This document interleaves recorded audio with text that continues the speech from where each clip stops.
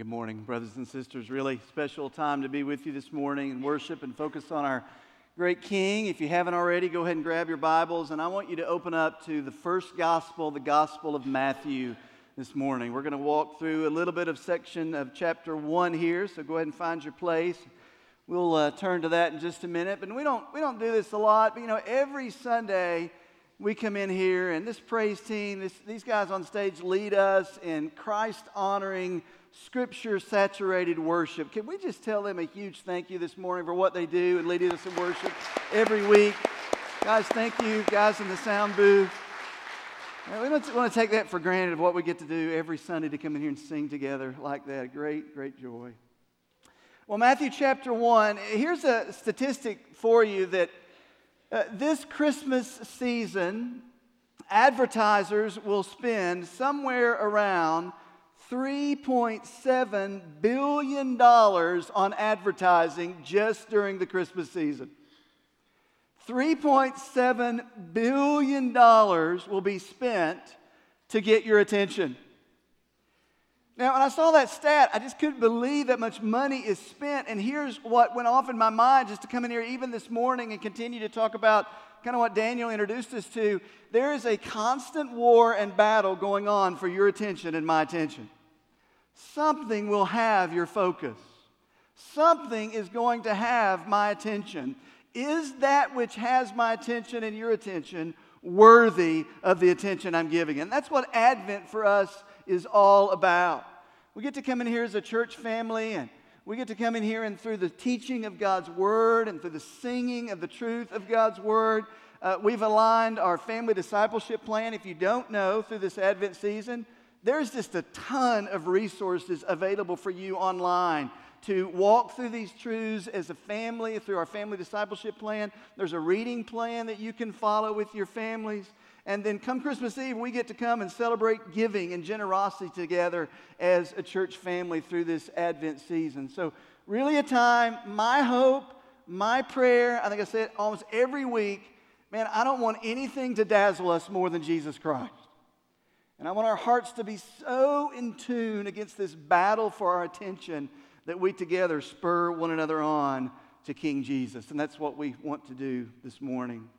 So this Christmas story we've been walking through, just to remind you, we've been walking through the Christmas story and God's redemptive plan as it's fleshed out in the lives of God's people.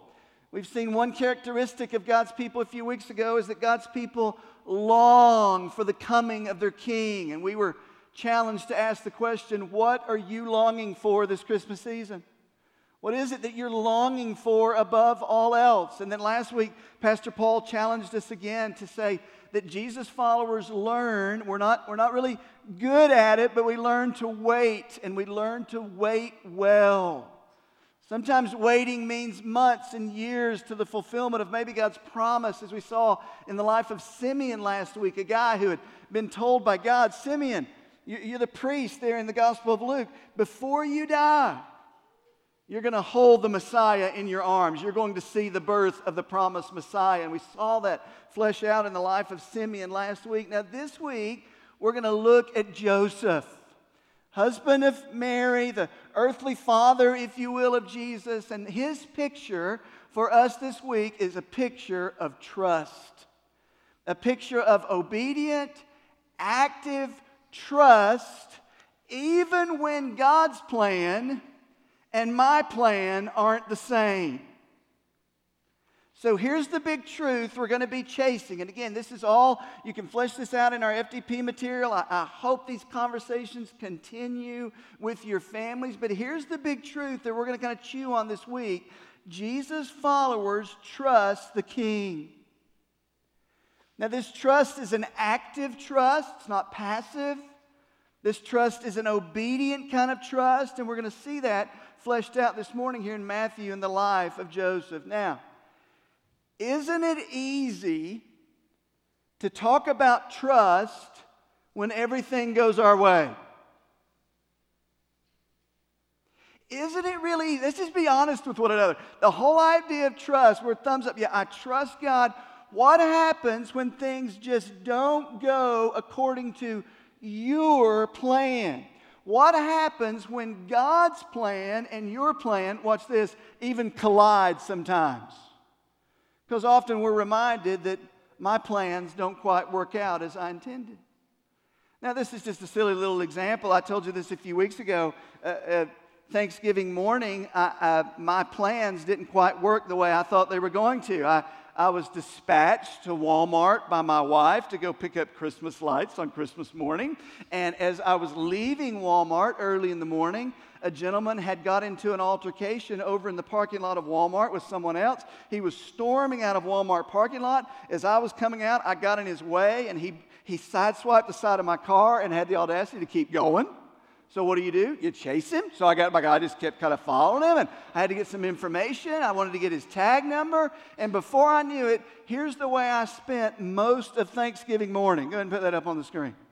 There it is. That's me surrounded by that's not me handcuffed there, by the way.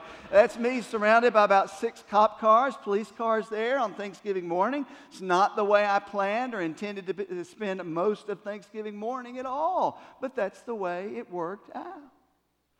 Now, take that idea when your plans, I thought if Pastor Paul can put family pictures up, I could put family pictures too, okay? So mine are just a little different. You can go ahead and take that down, by the way. Somebody might know that guy. Who knows? Now watch. That's kind of comical and everything worked out all right. What happens in your life when God's purposes and plans collide with yours? Just be honest. It's easy to talk about trusting God's plan when He does what I want Him to. What does it look like in your life and my life through this Advent season of learning to worship our great King? Joseph in this story gives us an example of the Christmas story for Joseph. Not being angels singing and not being Christmas trees, Joseph's world is turned upside down.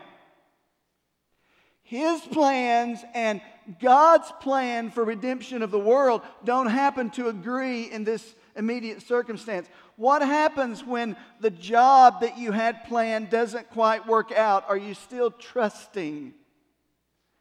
What happens when the relationship that you'd put all the eggs in that basket dissolves? Are you still trusting God's plan? What happens when the investment you made tanks? What happens when the wayward son doesn't come back? What happens when the medical report is not what everyone prayed for? The challenge this morning as we tune our hearts to worship our King is this. It's easy to trust when we fully agree. It's easy to say we trust when we fully understand. It's easy to even trust when God does what we expect and watch when He does what we think He should. What about when we're in a situation where God seems to be doing something that totally collides with our plan? Matthew chapter 1. Story of Joseph. Joseph's plans and God's plan of redemption for the world are not quite the same. How does he respond? Now, if you've taken time to do the reading this morning, or at some point, Matthew chapter 1, you came across all the genealogy material that starts with Abraham, walks through Judah and David, and then comes all the way down to Joseph. It's a broad picture in Matthew chapter 1, written primarily for the Jews to say, let me show you all the evidence that points that Jesus Christ is the promised Messiah. You can chase his line all the way back to Abraham and even earlier before Abraham. So it's this broad picture in Matthew chapter 1 of Jesus is who he claims to be, the promised Messiah that we've been waiting for millennia. And then you take this broad perspective and you narrow it really narrow into the life of Joseph and Mary. So look in verse 18. We're going to zoom in to the story of the birth of Jesus in the life of Joseph and Mary, verse 18. Now, the birth of Jesus Christ took place in this way. When his mother Mary had been betrothed to Joseph, before they came together, she was found to be with child from the Holy Spirit. Now, I want to stop right there for just a minute. Do you know what the word understatement means? The word understatement basically means you are declaring or saying something as much less significant than it really is. This is a massive understatement here in verse 18. Joseph's world has just been shaken to its core. And I want you to feel that tension a little bit this morning. It says in verse 18 that Joseph and Mary were betrothed. Now, we don't use that word a lot today, right? We don't use the word betrothal. You can think of a betrothal almost as an engagement on steroids, if you will. It was incredibly binding. It was legally binding. There were different stages of betrothal, and that's where Mary and Joseph, we find them in the story. Stage one of betrothal is the husband's family, along with Joseph's help to some degree, had chosen Mary to be the wife of Joseph. They were going to bring her into the family, so to speak. That was stage one. Now, she continues to live with her family. She continues to live under the leadership of her own father and their family. Then they go to stage two. Stage two is this formal pre-marriage agreements drawn up of what marriage is going to look like, financial arrangements, all these things. They're past stage two. And in one sense, you can refer to them as husband and wife, although they're not completely legally married, but they're in a binding relationship that can only be broken down by a certificate of divorce. They are planning marriage, they're talking marriage, it's as if they're married in that culture, but they've not yet crossed that line yet. It was Joseph's responsibility to keep his future wife sexually pure, which he does. He has honored her. He has honored the Lord in that. They are preparing for marriage. And let's just be real honest. They love one another as best we can tell. Joseph has built his life now on what's coming of this future bride. She's going to be my wife, Mary. And in a great understatement, you come to verse 18 and it says, she was found to be with child. Have you ever read that verse and just went, that's what Joseph did. So Joseph, at some point, it is discovered and realized that his wife-to-be, who he is betrothed to, is carrying a baby, and it's not his. That's a problem. So Joseph right now is colliding the situation. His plan and what he has planned is colliding with what seems to be God's plan. Now, at the end of verse 18, it says this is from the Holy Spirit. We know now, looking back, this is of God. Mary knew this was of God because the angel had already come to Mary and announced the plan. But the angel didn't come to Joseph. The angel came to Mary. We get that, you can just look over this. We get this in Luke chapter 1. Prior to all this, Mary receives a visit from the angel. Luke chapter 1, verse 26 says, in the 6th month, talking about Elizabeth's pregnancy, the angel Gabriel was sent from God to a city of Galilee named Nazareth, to a virgin betrothed to a man whose name was Joseph of the house of David. And the virgin's name was Mary. Here's what the angel tells Mary. And behold, you, Mary, will conceive in your womb and bear a son, and you will call his name Jesus. And Mary said to the angel, problem. Never been with a man. We're honoring our marriage. We're sexually pure. Parents, you can explain all this to your kids later. The angel says, she says, verse 34, how will this be since I'm a virgin? Verse 35, and the angel answered her, the Holy Spirit will come upon you. The power of the Most High will overshadow you. Therefore, the child to be born will be called Holy, the Son of God. So Mary gets this message from this angelic messenger to help her wrestle with what's about to happen to her. Nobody else gets this message yet. And you can imagine the conversation between her and Joseph. Honey, I'm about 4 months pregnant as it is in the story of Matthew. But I want you to know, Joseph, it's of the Lord. That's a tough sell, right? Mary, can can I believe you? I mean, we've had this relationship. It's not going the way I thought. You're now pregnant, and I'm not the dad, and you're now trying to tell me it's of the Lord. And all this is going on in Joseph's mind. At this point, the Christmas story, watch this, for Joseph is a nightmare. God's plans, his plans, have collided. What do you do in those situations? I'll give you a few big ideas really quick. Number one. And again, these are all in the FDP. You can talk through these at home. Big idea number one is this. We trust the king's perfect plan. Now, I can imagine you put yourself in old Joseph's shoes here. I'm not so sure his first response to the situation was, well, I guess this is God's plan. Everything's going to be according to his perfect plan. I imagine Joseph wrestles with this. You come down to verse 19, it says, and her husband Joseph, being a just man and unwilling to put her to shame, resolved, that's the ESV word, I don't know what word your Bible may use, it says he resolved to divorce her quietly. The word resolve means to wrestle. It means to come to a decision after much pondering and much thought. Man, Joseph spent some late nights. Joseph spent some of those moments pondering and thinking, I know what Mary's telling me. I have no reason to doubt her. But all the evidence is pointing to something else. And what are the people going to say? What should I do? How should I handle this? And everything in Joseph could have responded to the situation. Selfishly, I've got to guard my name. Oh, I've been wrong, because in one sense, from all the evidence, it indicates that he has. But look what Joseph does. The Bible says, being a just man. That phrase, it literally means a godly man, a man of God. His heart was fixed on God. Joseph says, no, I'm going to do what I can to even still honor Mary. He resolved to divorce her quietly. He responds to this, reveals the condition of his heart, that he doesn't understand everything, but he still wants to honor Mary as best he can. He was embarrassed. He was shamed.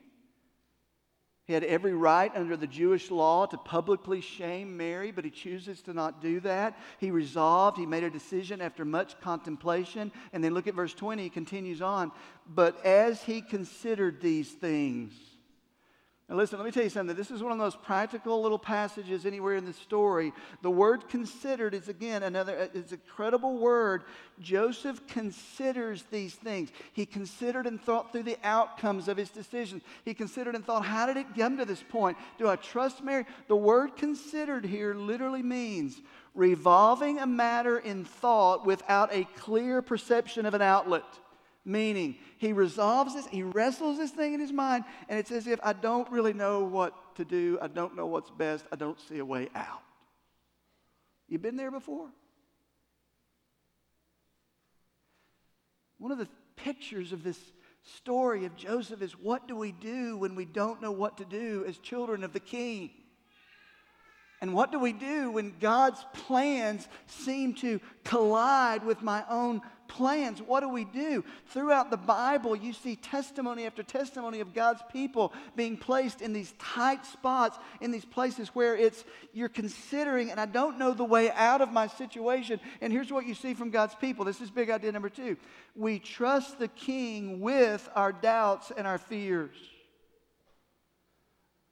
2 Samuel 22, it says of David, the Lord is my rock and my fortress and my deliverer. For the waves of death have encompassed me. The torrents of destruction have assailed me. The cords of Sheol have entangled me. The snares of death have confronted me. In other words, I'm in this situation and I don't know a way out.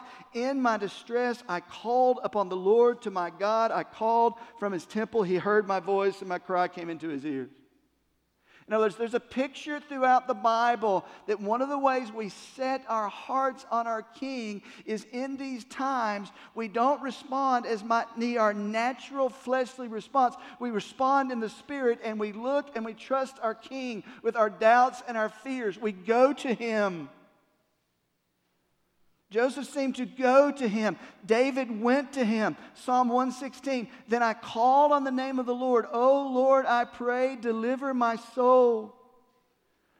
Jesus himself in his incarnation is a picture of this. In the Garden of Gethsemane, I'll just read it to you, Matthew 26:39, Jesus wrestling with what he knew he was going to be doing the next day, going to the cross, humanly was wrestling with this. He was considering all this, and it says, and going a little further, he fell on his face and prayed, saying, my Father, if it be possible, let this cup pass from me. Nevertheless, not as I will, but your will. He trusted his Father with his doubts and his fears. That's what Joseph does. That's a picture of someone whose heart is fixed on their king. Doesn't mean they all get resolved the way we want them to. Doesn't mean everything works out the way we had hoped, but it's a point of growing in trust of our king in the middle of a situation where our plans and his plans seemingly collide. Now keep reading with me. Go back to verse 20. So it says, as he considered these things, behold, now I love this.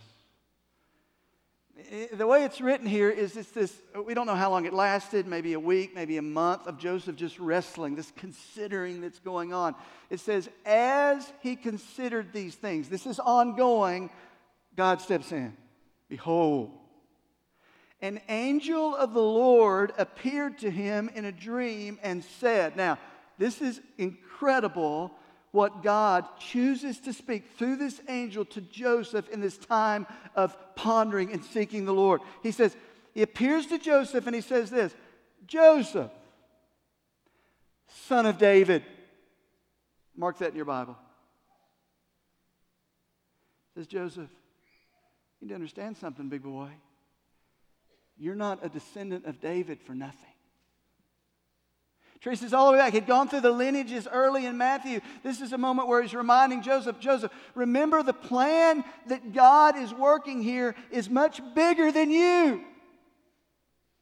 You are a descendant of David. Don't you remember, Joseph, that forever, through the Old Testament, the Messiah has been promised to be a descendant of David. Joseph, you're not a descendant of David for nothing. I've got a plan. And Joseph, my plan is much, much bigger than your plan. He goes on, verse 20, he says, do not fear. The most repeated phrase, one of the most repeated phrases throughout the Bible, over 360 times, God speaks to his children in times just like this. Do not fear, because our human response is always fear and dread and doubt. God says, do not fear. Joseph, I want you to take Mary as your wife. You can take Mary as your wife. For that which is conceived in her is from the Holy Spirit. Now watch this.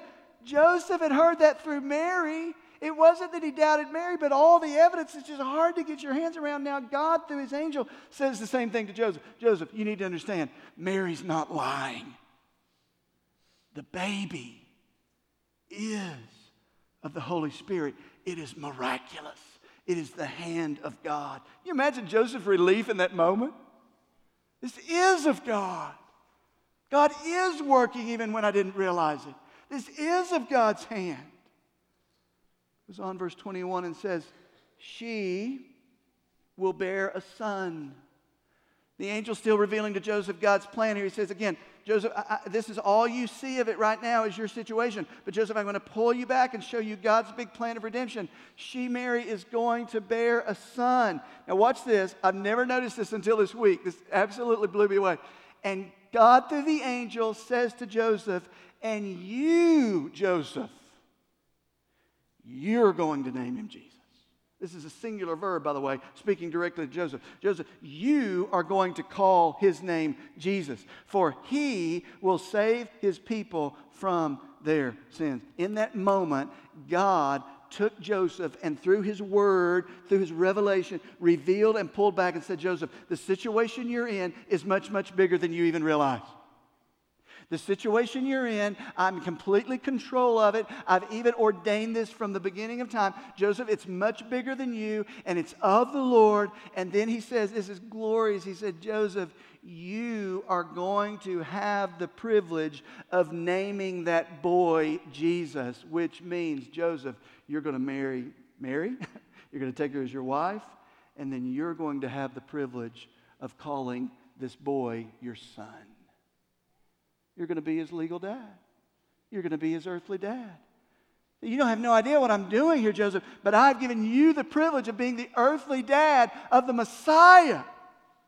It looked like your world was unraveling and our plans were colliding. No, my plan was so much bigger than your plan. You couldn't even realize what I was doing. And he says, you're going to name the boy because that was the privilege given to the father. You'll have the privilege of calling him Jesus. You learn from this. You can just write a few of these things down really quick. Number one, God's plans are far greater than ours. And when we're in those situations and it seems that our plans are colliding with God's plans, I want you to remember Joseph. The story here declares God's plans are always so much greater and higher than ours. His ways are not our ways. His thoughts are not our thoughts. Joseph, you have no idea what I'm doing here for the redemption of the world. And I'm even going to give you the privilege of being the earthly father of the Messiah by adoption. You're going to adopt this boy. You're going to be his earthly father. Secondly, unplanned circumstances may be for gospel advancement. This seemed like an unplanned circumstance from Joseph's situation. It wasn't. God had ordained it from the beginning. And it was not just about Joseph and Mary. It was for the advancement of the gospel of the Lord Jesus. He says, you're going to name this boy Jesus. He will save his people from their sins. Joseph, this is not just about you. This is not just about Mary. This is about the redemption of the world because this boy is going to come. He's going to be born. He's going to live. He's going to die for the sins of the world, and he's going to rise again. My plan is bigger than you can even imagine, Joseph. And then third little takeaway here is this, that it's as if to say their marriage was much more than just the union of two people. Their marriage existed to advance the purposes of God. That was a huge takeaway for me this week. Joseph's focused on marriage, and that's a glorious thing. Marriage is a gift from the Lord. But God reminds him and says, listen, your marriage exists for the advancement of the gospel and my purposes. And oh, by the way, so does yours. So does mine. For he will save his people from their sins. Verse 22. Keep going. All this took place to fulfill what the Lord had spoken by the prophet. Gospel writer here, Matthew, traces this all the way back to the Old Testament prophecies. He's going to quote Isaiah here in verse 23 and say, behold, the virgin shall conceive and bear a son, and they shall call his name Emmanuel, which means God with us. As if, again, to remind Joseph, the plans, the situation that you find yourself in have been ordained from the beginning of time. This is much bigger than you can imagine. It is God stepping into human flesh and walking among his people. And I'm allowing you to be a part of this, Joseph. When God's plans collide with our plans, do we trust? So this is where it gets really practical for you and me in the Advent story. We read this story about Joseph, and then we have to realize we're either coming out of a situation where it seems like my plans collide with God's. You're in one of those situations right now, or let me just assure you, you're headed for one. So the challenge this morning for us again is kind of where we started. You look at the life of Joseph. When God's plans collide with ours, do we really trust in an active, obedient way when we don't understand, when it doesn't make sense? We get so narrow focused on our own situation, we forget, wait a minute, God is always working in the larger picture. It's never just about me. Verse 24, Joseph, what did he do? It says, when Joseph woke from sleep. So this angel had spoken to him in this dream. He wakes from his sleep. He did as the angel of the Lord commanded. He took his wife, but he knew her not until she had given birth. He continues to honor the Lord. He continues to honor Mary and until she had given birth to a son. And then the last phrase, and he called his name Jesus. Carrying out the plan of God, which was much, much greater than Joseph's plan. Here's your last big idea. We trust the king by obeying his word. Joseph acted. He obeyed. It wasn't easy what he did. There was public shame that went along with what he did. People didn't understand what he was doing. He and Mary alone were the only two, along with Elizabeth, that had been told that this is of God. People had to take them at their word. Obedience wasn't easy here. But you know something about the picture of Joseph? Genuine trust, we say we trust. Genuine trust always involves action. There's always steps of obedience. There's always the measure of our trust by the outward demonstration of that trust. Joseph obeys outwardly. He does what he was called to do by God. It's not always easy. Are we trusting? And the other takeaway here is that obedience often has a price. Now, this is a little nugget buried down in here, but you have to understand, Joseph takes her to be his wife. Mary's still pregnant. The community doesn't fully understand the testimony of what they're saying and saying this is of the Lord. Everyone doesn't believe that. In other words, there was a price that Joseph and Mary had to pay socially by obeying what God called them to do. Publicly, Joseph steps into that shame himself. The angel appeared to Joseph and Mary, but not to their neighbors, not to their family members, not to the larger public. And it appears that the scorn and the shame of the birth of Jesus continued to linger over their lives and even over Jesus' life all the way through until Jesus was crucified and rose again. In other words, there was a price to pay. How do you say that? What do you mean? You don't have to take time to look this up. You can mark it down. All the way in John chapter 8, verse 41, when Jesus is a grown man, he's in an argument with the Pharisees. The Pharisees are trying to ridicule Jesus. They're doubting the ministry of Jesus. They're denying who Jesus is. And they lob this bomb at Jesus. They say, 8:41, and they said to Jesus, "We were not born of sexual immorality." In other words, like you. So there was this shame and scorn that seemed to hover over the head of Mary and Joseph from the public eye and even the life of Jesus. The point is this: sometimes obeying what God calls us to do because we trust, there's a price to pay. Joseph had to pay a price. Mary had to pay a price. And the question for you and I is this: do we trust our King? Do we trust that His plans are infinitely higher than our plans? I'm going to ask the team just to come on up and begin to play. I'm going to ask you to have a time right there in your own seat of really reflecting on these things and asking yourselves these things. I just want to ask you a few questions as our team makes their way up here and we enter into a time of response. Remember, here is the big truth this morning, that Jesus' followers trust our King. What does that look like?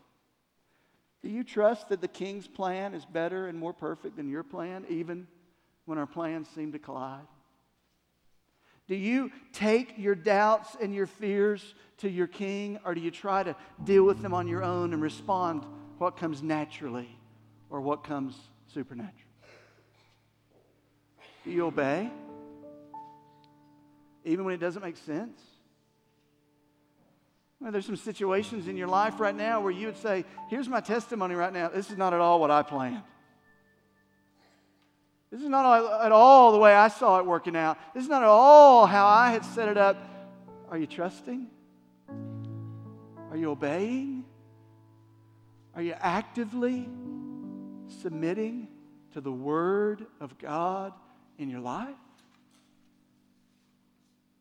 Anything other than that, here's what it does. It reveals that someone or something else has the focus and the attention of our heart. See, all this talk about Advent, all this idea of focus and where's our focus. The way we respond in situations that are unpredictable and unexpected in our lives reveals the condition of our heart. Joseph revealed he was a guy who trusted his king. He took his doubts to his king. He obeyed his king. And man, he learned that God's plans and God's ways are infinitely greater than our own. Father, I thank you for this morning. God, I pray you'll continue to press these truths out in our heart. I pray that we will take these truths and we'll talk them out with our families and our children. And Lord, we will, each of us, be challenged to ask, where is the condition of my heart? Am I really trusting even when I don't understand and even when things don't go according to my plan? Do I trust my King? Love you and we praise you in Jesus' name. Amen. Why don't you stand?